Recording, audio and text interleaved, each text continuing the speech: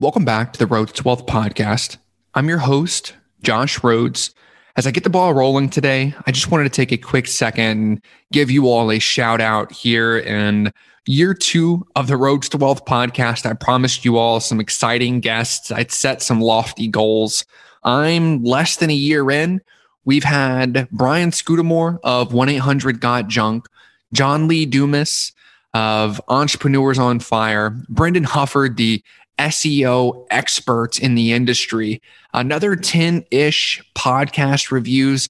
Things have really built and have really started to get fun here on my end. We're not even halfway through the year yet, and I'm almost halfway to my goal of 100 podcast reviews. I would love, the sales guy in me would love to get halfway through the year and bump up that number just due to the love and the support that you all are showering me with. So if you haven't, I would really appreciate you taking 30 seconds and leaving me a review with whatever platform you're tuning in from. Understand that you guys are not tuning in to listen to the intro or my voice in your ears. Rather, it's these high caliber guests that we've had success inviting on and interviewing. Today's guest belongs in that same crowd, the same caliber as the folks that I rattled off earlier. I wrote down his bio as sort of prep for this, and it would take me 50 some odd minutes to run through his credentials.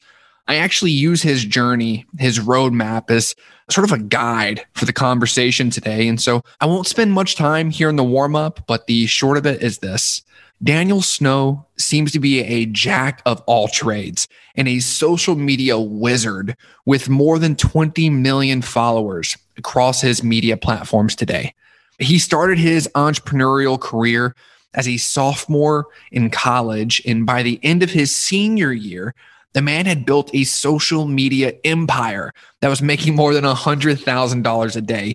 You'll hear it in the show, but the end of his senior year, they had hit more than $8 million that year. His early adoption, the skills that he had built across these platforms, put him in a position to capitalize on several business opportunities that we explore today outside of the social media growth.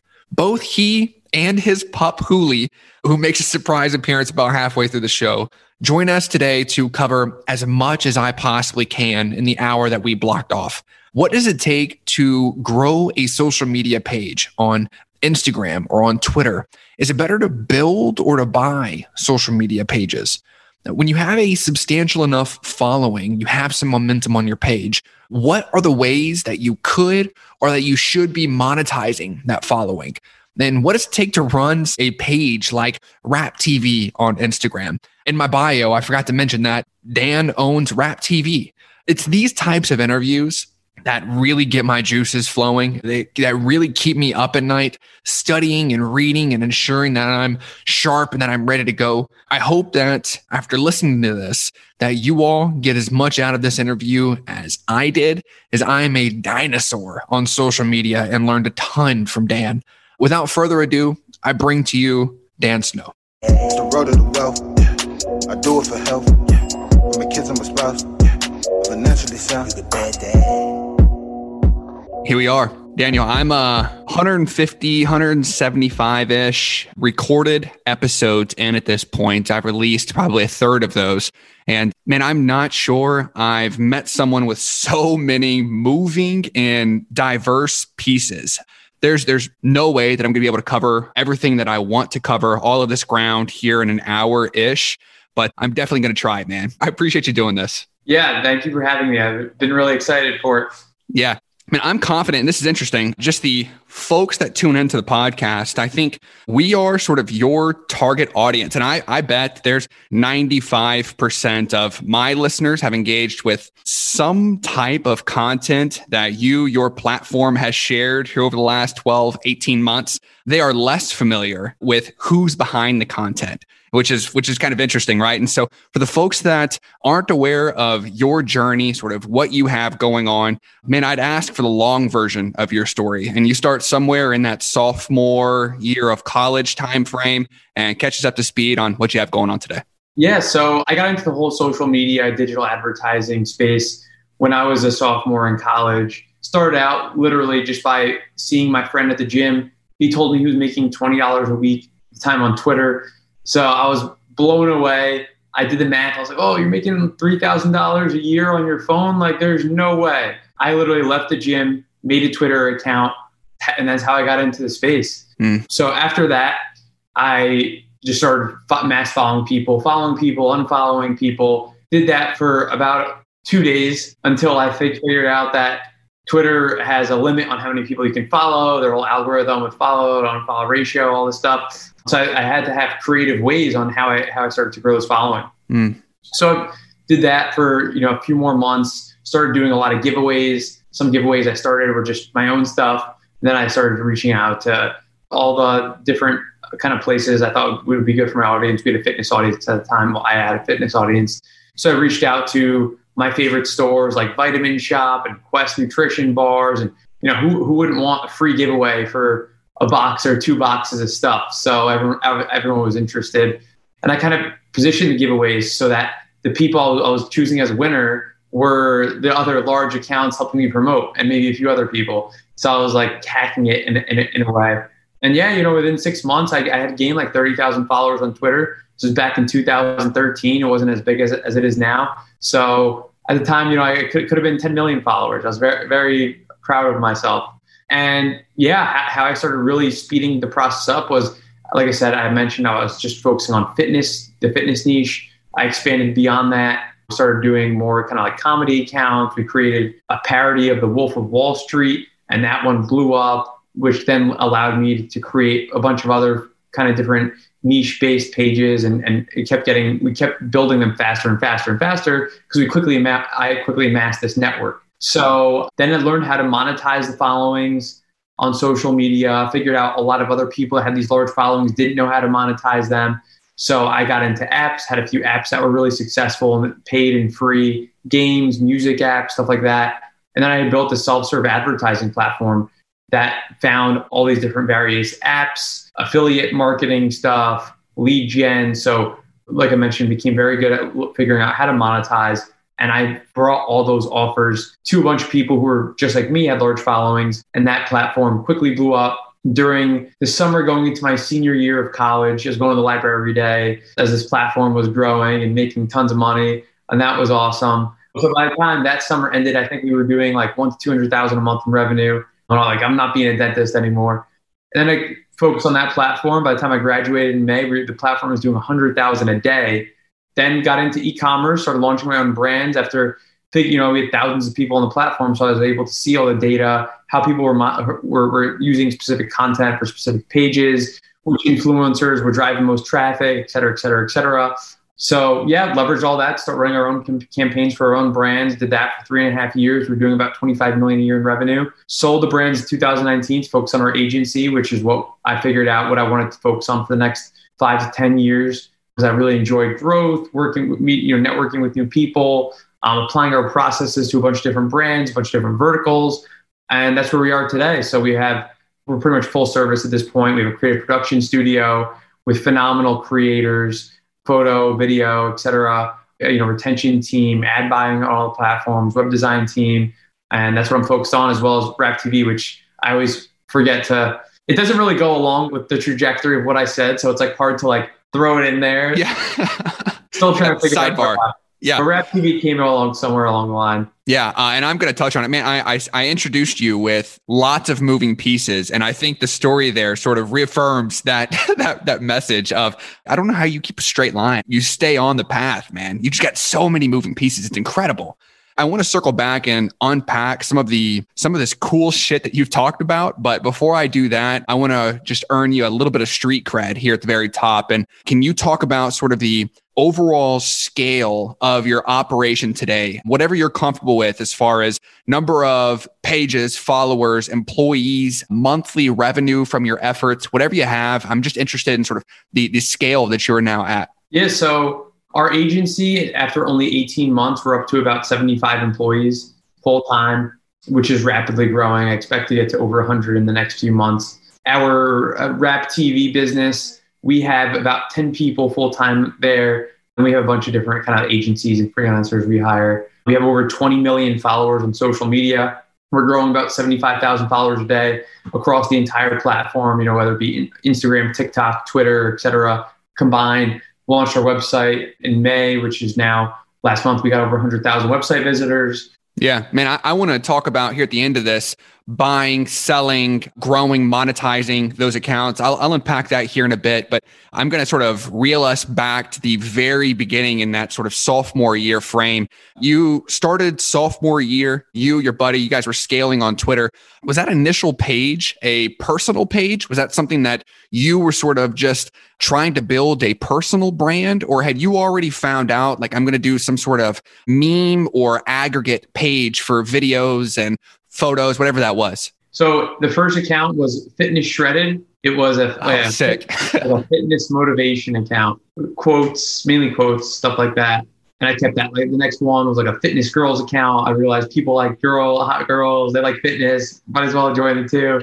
And then the next one was a fitness humor account. So when I really started ramping up the growth was when I started getting out of that fitness niche. How many people had a good following, but it would be hard to kind of get that rocket ship of followers for people just following a fitness account.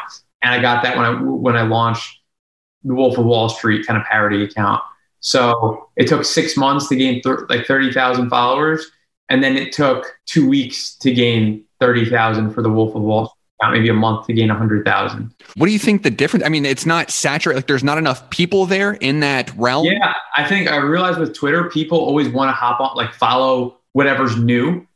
This is just not something that, like, has a very wide net, but like, not, it takes a special type of person who just wants to see fitness motivation in their timeline versus like the Wolf of Wall Street. Like, that was new, exciting. No one was following it. We had funny, relatable tweets, stuff like that. All the stuff people want to follow on social media. So it's just a lot easier to gain followers. You mentioned your buddy, and this is several years back. Your buddy is already making money monetizing his Twitter following. You obviously set out on, oh shit, I could do something similar.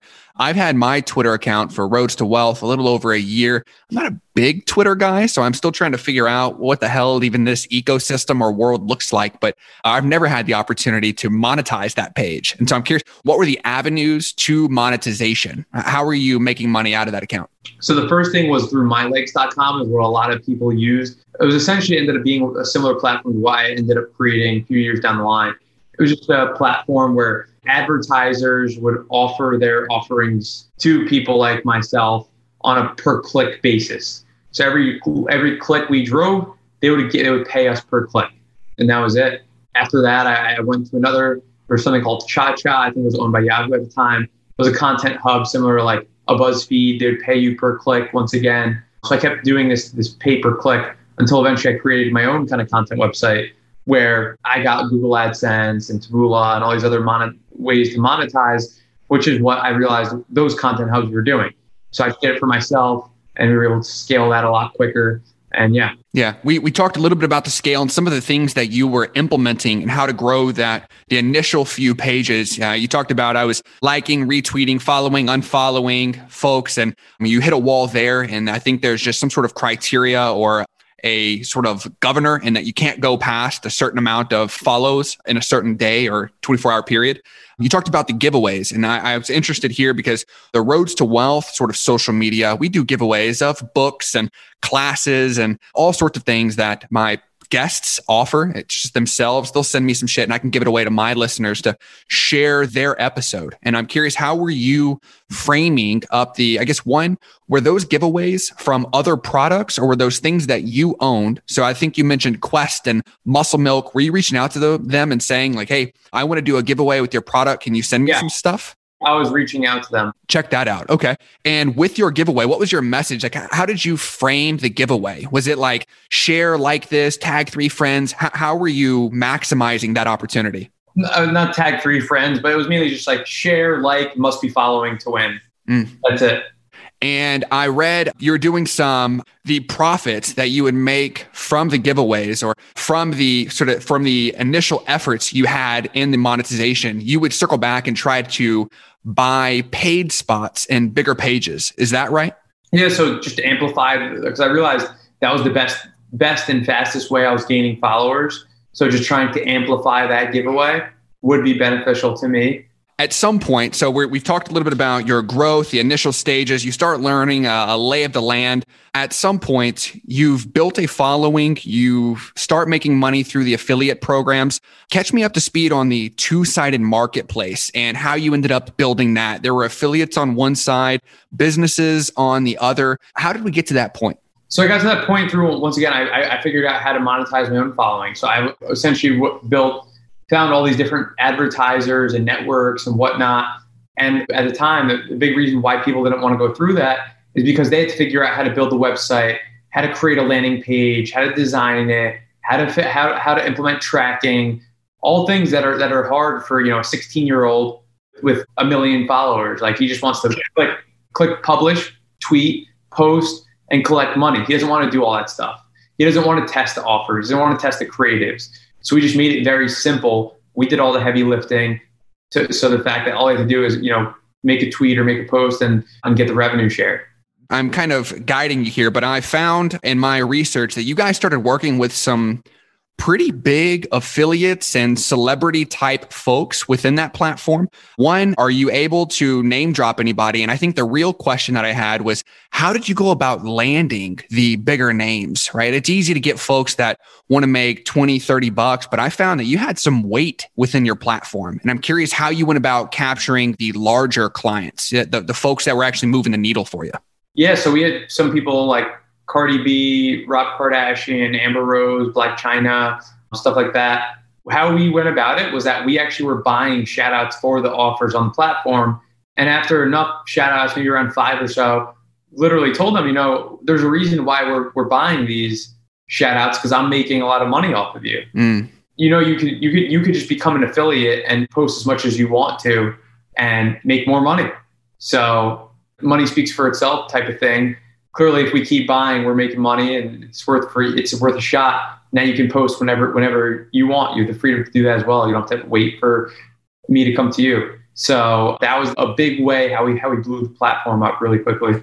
So these celebrities, they offer paid spots in their social media, and you guys were reaching out. You would buy a spot in their platform. They would give you a shout out, your page a shout out. You would use your affiliate link or your offer. They would share that. People would engage with that, and you would crush. And you did that 5, 6, 7, 8 times. And then you circle back and said, listen, Cardi B or whoever this is, I've bought 8 spots from you, and here's the revenue that I've made. Why are you not doing this yourself? Am I hearing that right? Yeah, exactly. Yeah. The other piece of this, and I bring this up because I had Nathan Hirsch, who's started 2 businesses. He currently runs the Outsource School. He did something very similar to what I'm about to talk you through. But I found that you also offered up this sort of incentive to where if an affiliate went out and signed up another affiliate, that the original affiliate one would start to get shared revenue or compensation from the affiliate they signed up. Am I lying to you here? Did I read that right? That's correct. And yeah, that was another big thing. Obviously, it's like a weird thing with that. Like, unless you're getting something from referral, like it's like a thing where not only do you might want to refer them, but you might not want to refer them out of many kind of psychological reasons. But if you now have that monetary incentive, now people completely open up their network. Well, especially once they start seeing how much passive income they were making, they really went hard after it. At its very peak, this two-sided marketplace, at its peak, how many, and I'm just looking for ballpark numbers here, again, trying to show scale. At its peak, how many businesses did you have on one side, affiliates did you have on the other? It sounds like you were running a legit business here. We probably had 50 to 100 advertisers, the most at one point. At one point, almost 4,000 affiliates. Still in college.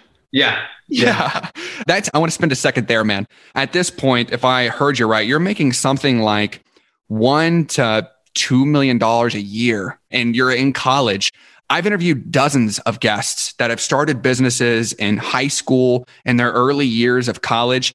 I think you're the first person that stayed the course. Everybody else, the guys from 1-800-GOT-JUNK, Dylan Ogline, they all dropped out of high school or college and said, I found something, let's pursue this, right? And they went all the way in. And there's this conversation they have to have with their parents and with themselves. And you're making boatloads of money, what people go to school to make, and you finished the course.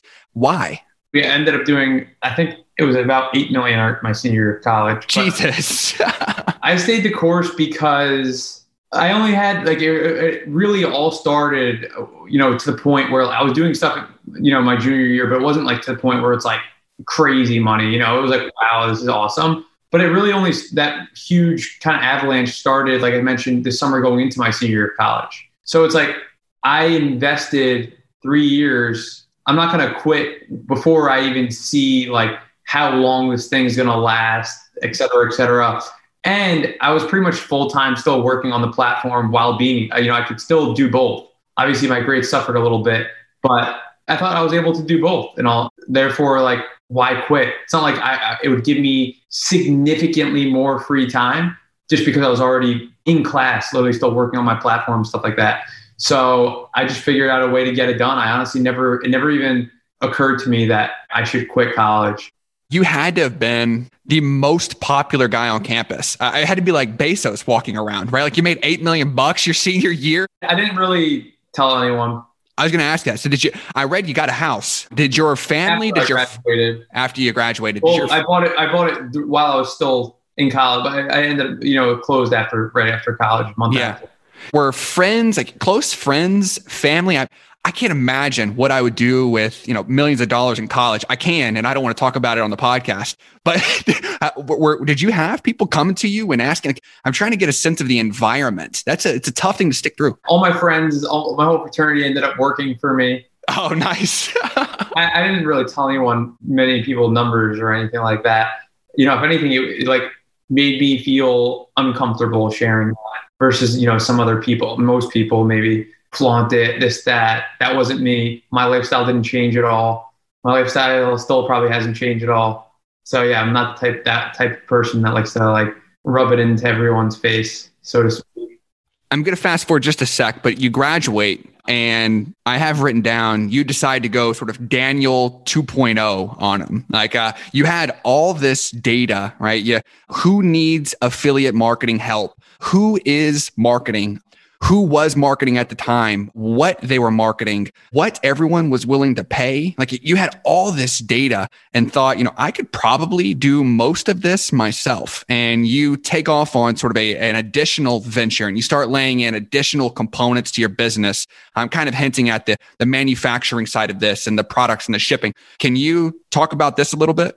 Yeah. So I kind of saw like long-term, I thought, like for the platform, at its core, to be like a true self-serve ad platform, we would need to build a bunch of different tech, do many things, which I still think could have been done. But like my partner at the time was the more technical component to the business. And I don't know if he was too motivated to build that. So I kind of saw the e-commerce route, something I could build a long-term sustainable business, still do a lot of the growth.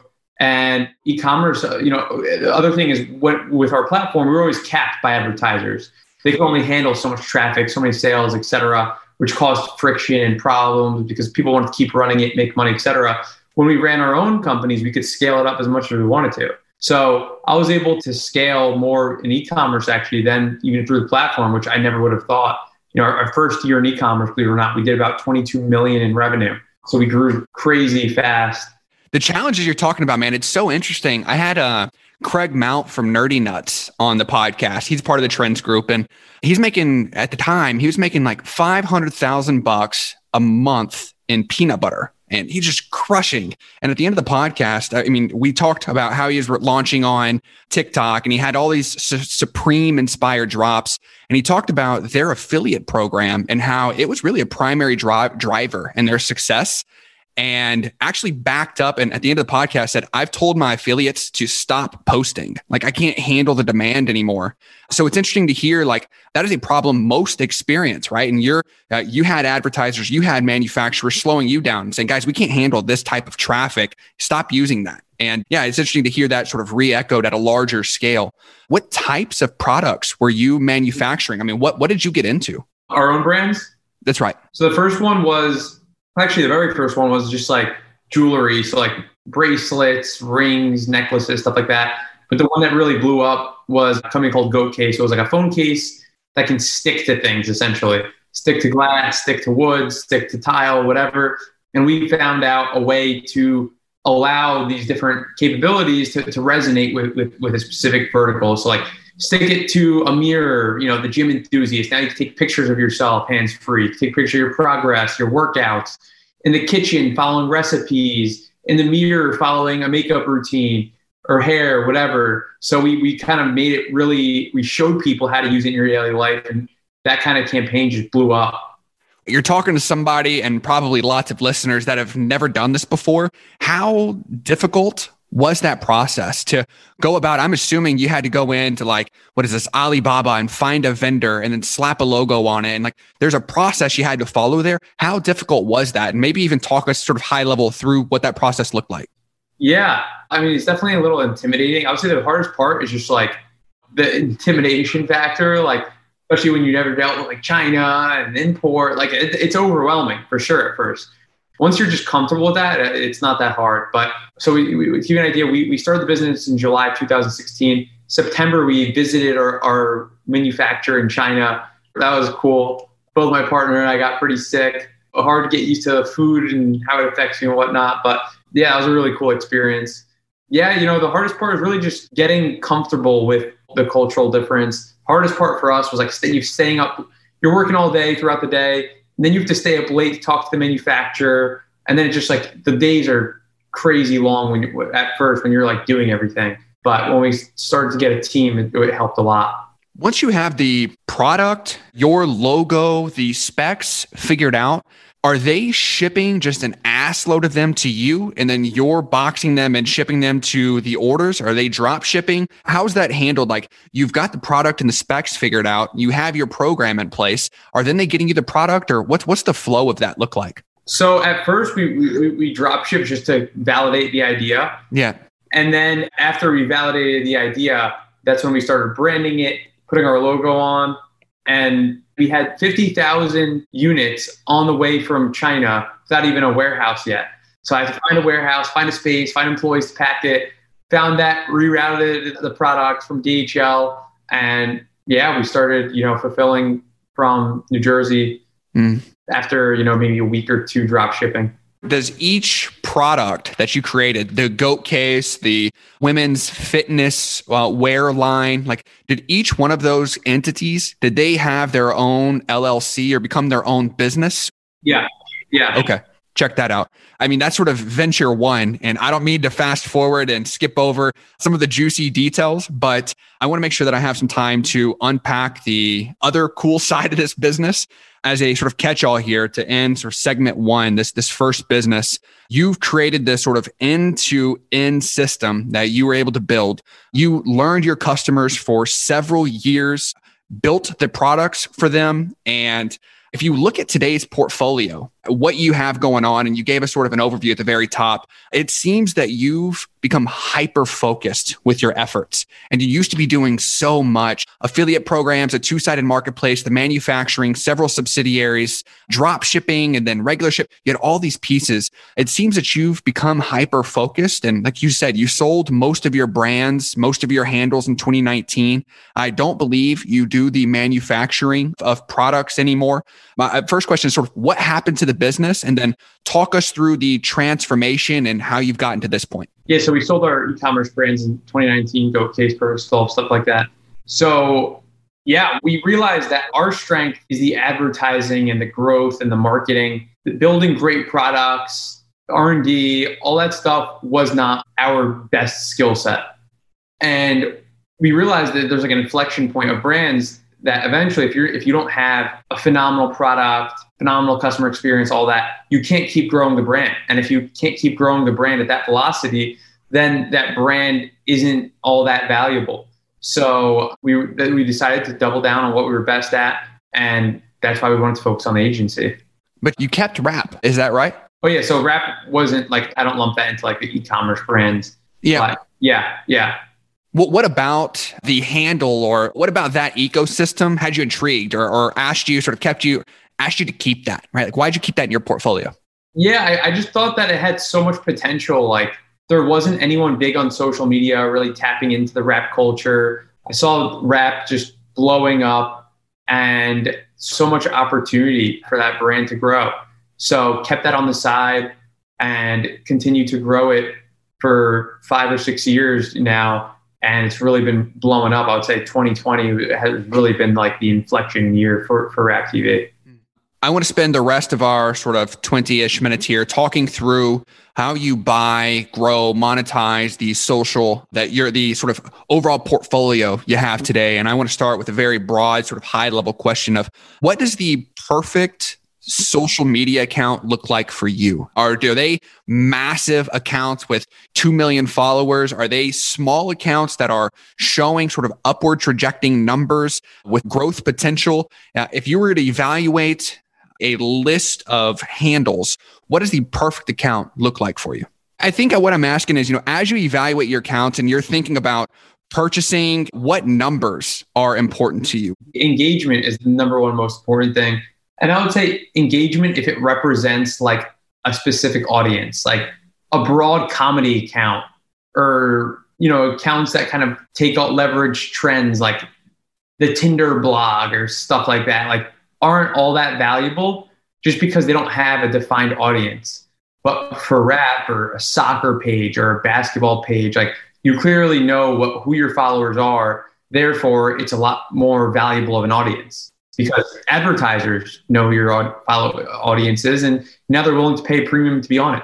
Engagement rate being the primary number, do you have a rule of thumb? And I mean, there's variables all over the board and we could talk about those, but do you have a rule of thumb as far as, that's a pretty good engagement rate? You're in like the 2 to 5% engagement rate, like for likes, that's good. But comments are also really important. Like if your likes are great, comments suck, like there's something sketchy going on. It means you probably don't have a great like engaged community. If you have each post thousands of comments, there's people, actual discussion happening, that's when there's a real captivated audience. They care about what you're posting. They're not just clicking like.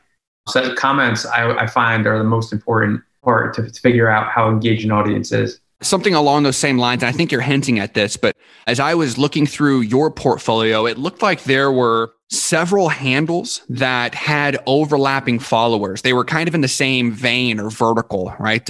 Rap, World Star, right? Like they're these running in the same lane. And would you recommend for a potential buyer to try to stay in the same vertical so they can collab with one another, those pages? Or are you looking for sort of 10 or 15 perfectly uncorrelated, diverse pages, right? Like, are you looking for a gardening, a Brazilian jiu-jitsu, and a rap page? Or do you want 4 pages that are in that rap vertical? Or for Rap TV, right, we're trying to focus just on rap. So we're trying to own that audience completely. Why? Because it's a lot easier to operate that business. If we get one advertiser, we can get the most of it if we have a large audience, right? They can post on Instagram, they can post on Twitter, on Facebook, Snapchat, SMS blast, versus like a bunch of these smaller audiences. It's harder to scale up a single advertiser. You need bigger teams and not necessarily generate as much revenue. So we try to focus just on the one genre right now. I was hoping that was going to be the answer because, man, it would be a son of a bitch to go figure out what do the gardeners like, what do the Brazilian jiu-jitsus like, and then you have to become an expert at like 12 different verticals, right? When you talk about a stock portfolio, they want 15 uncorrelated stocks, but as you build this portfolio, the idea is to try to stay in the same vein because then, like you said, not only are you better understanding your followers, but as you pitch to advertisers and affiliates, they know exactly who your brand is, exactly who's following you across all of your pages. I love that idea. Are you monetizing these the same way, these pages that are in your portfolio now, the same way that we discussed earlier with your original Twitter following, and that you're giving shout outs, you're running affiliate programs? Is it the same monetization strategy today?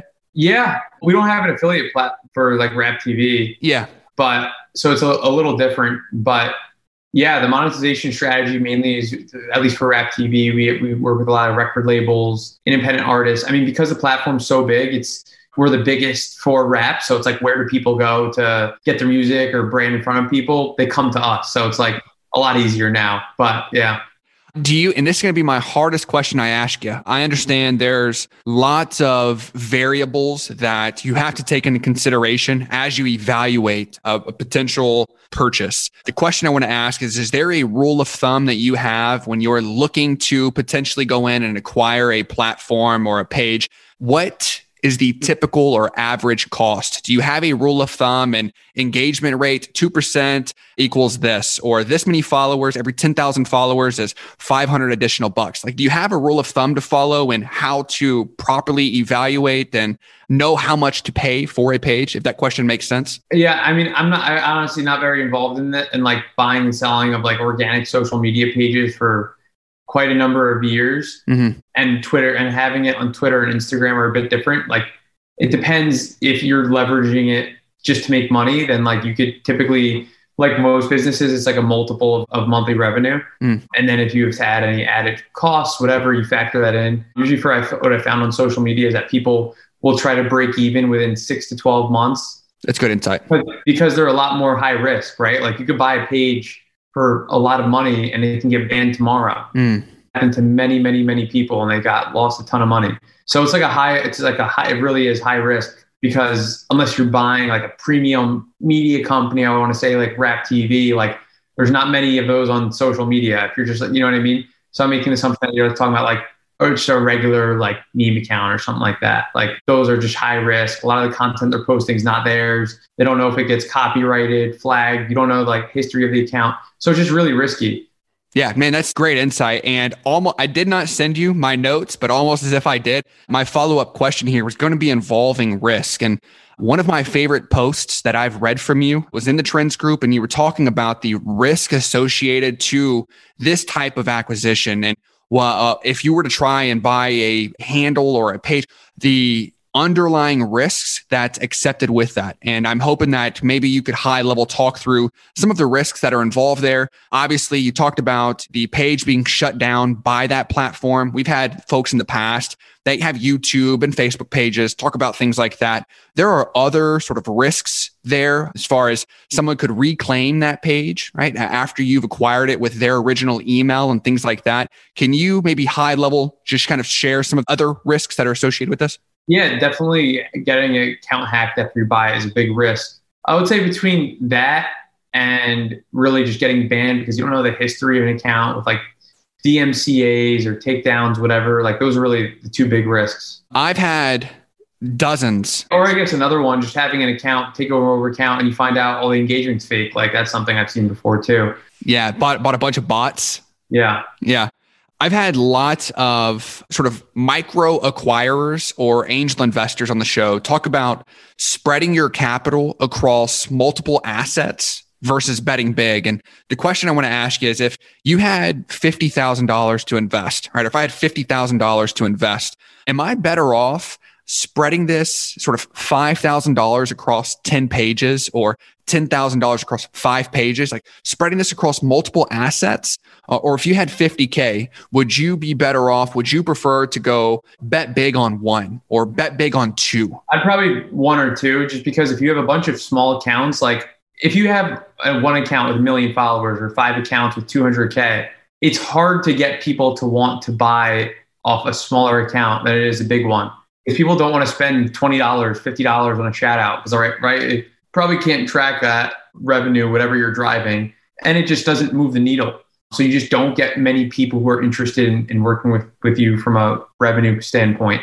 Versus a bigger account, like you can really drive traffic. And it's once you're bigger, it's also easier to grow because more people are liking it, sharing your post, et cetera, et cetera.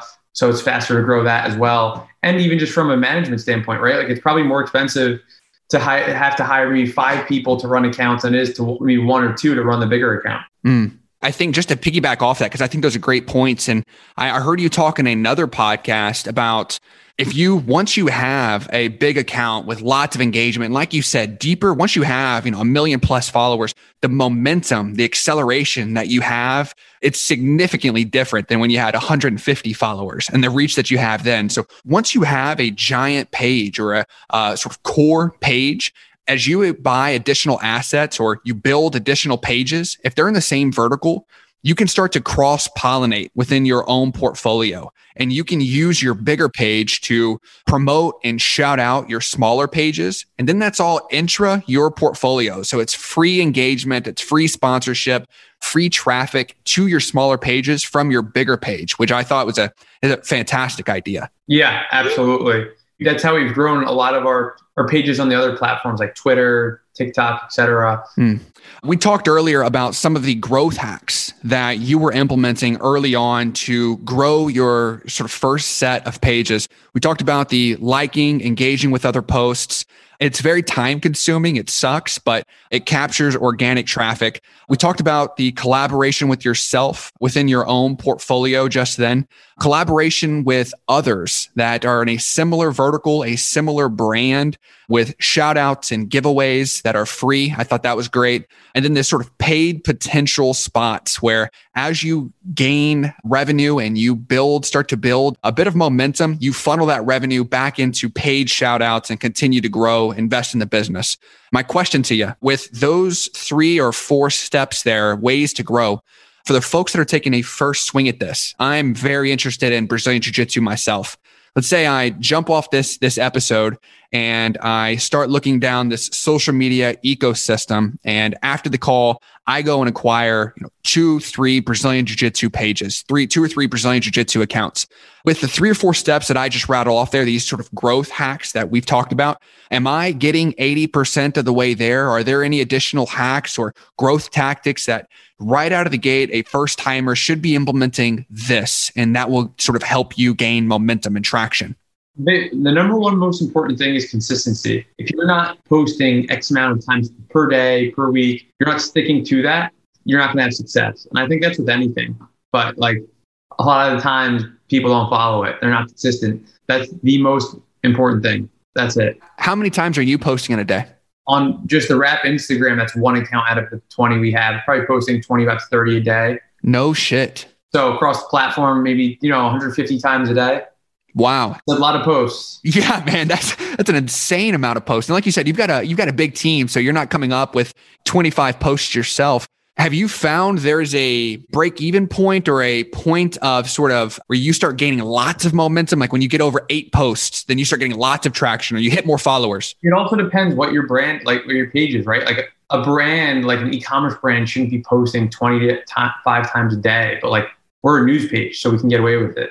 Yeah, you don't want to see a goat case 25 times, but with different rap videos and memes and clips and people and cars and all this bullshit, there's plenty of content that you could be posting, albums coming out. I mean, there's everything that you could pull from. Yeah, exactly. Man, that makes my sort of last question here in this phase, and I'm going to use it as a catch-all.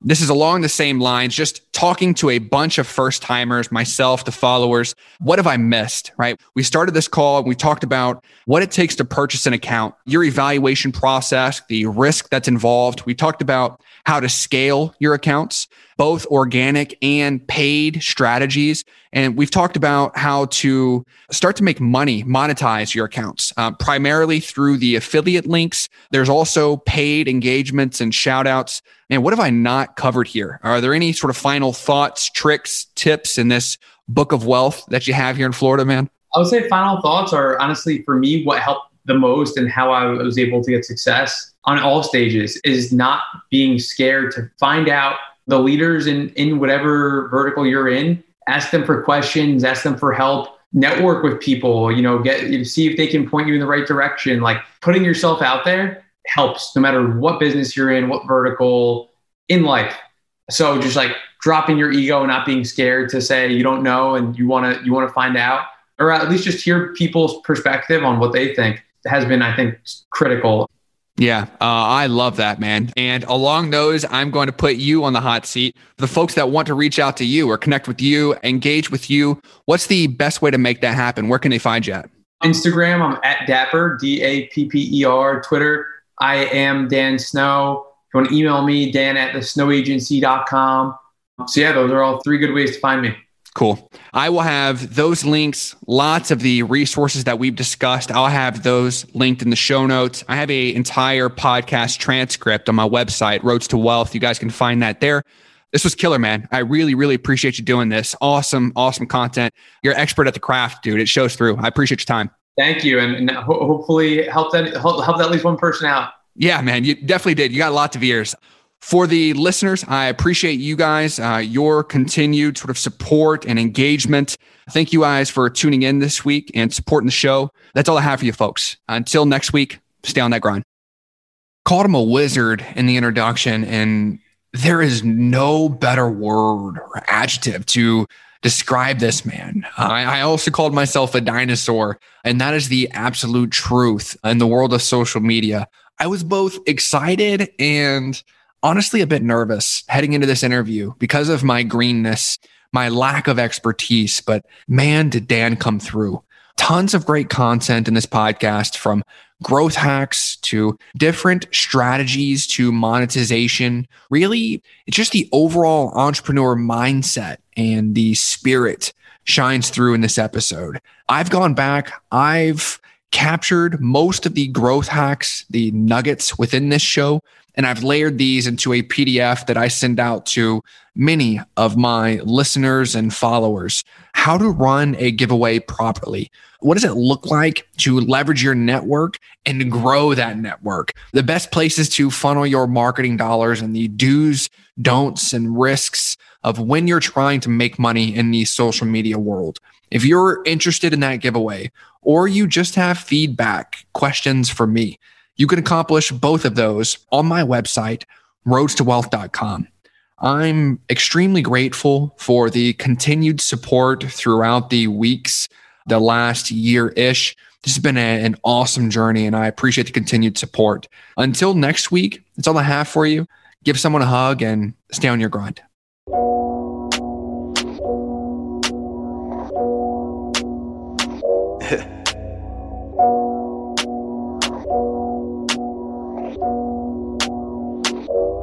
So smooth, you know what I'm saying? Q1 made the beat, by the way, just to let y'all know what's going on.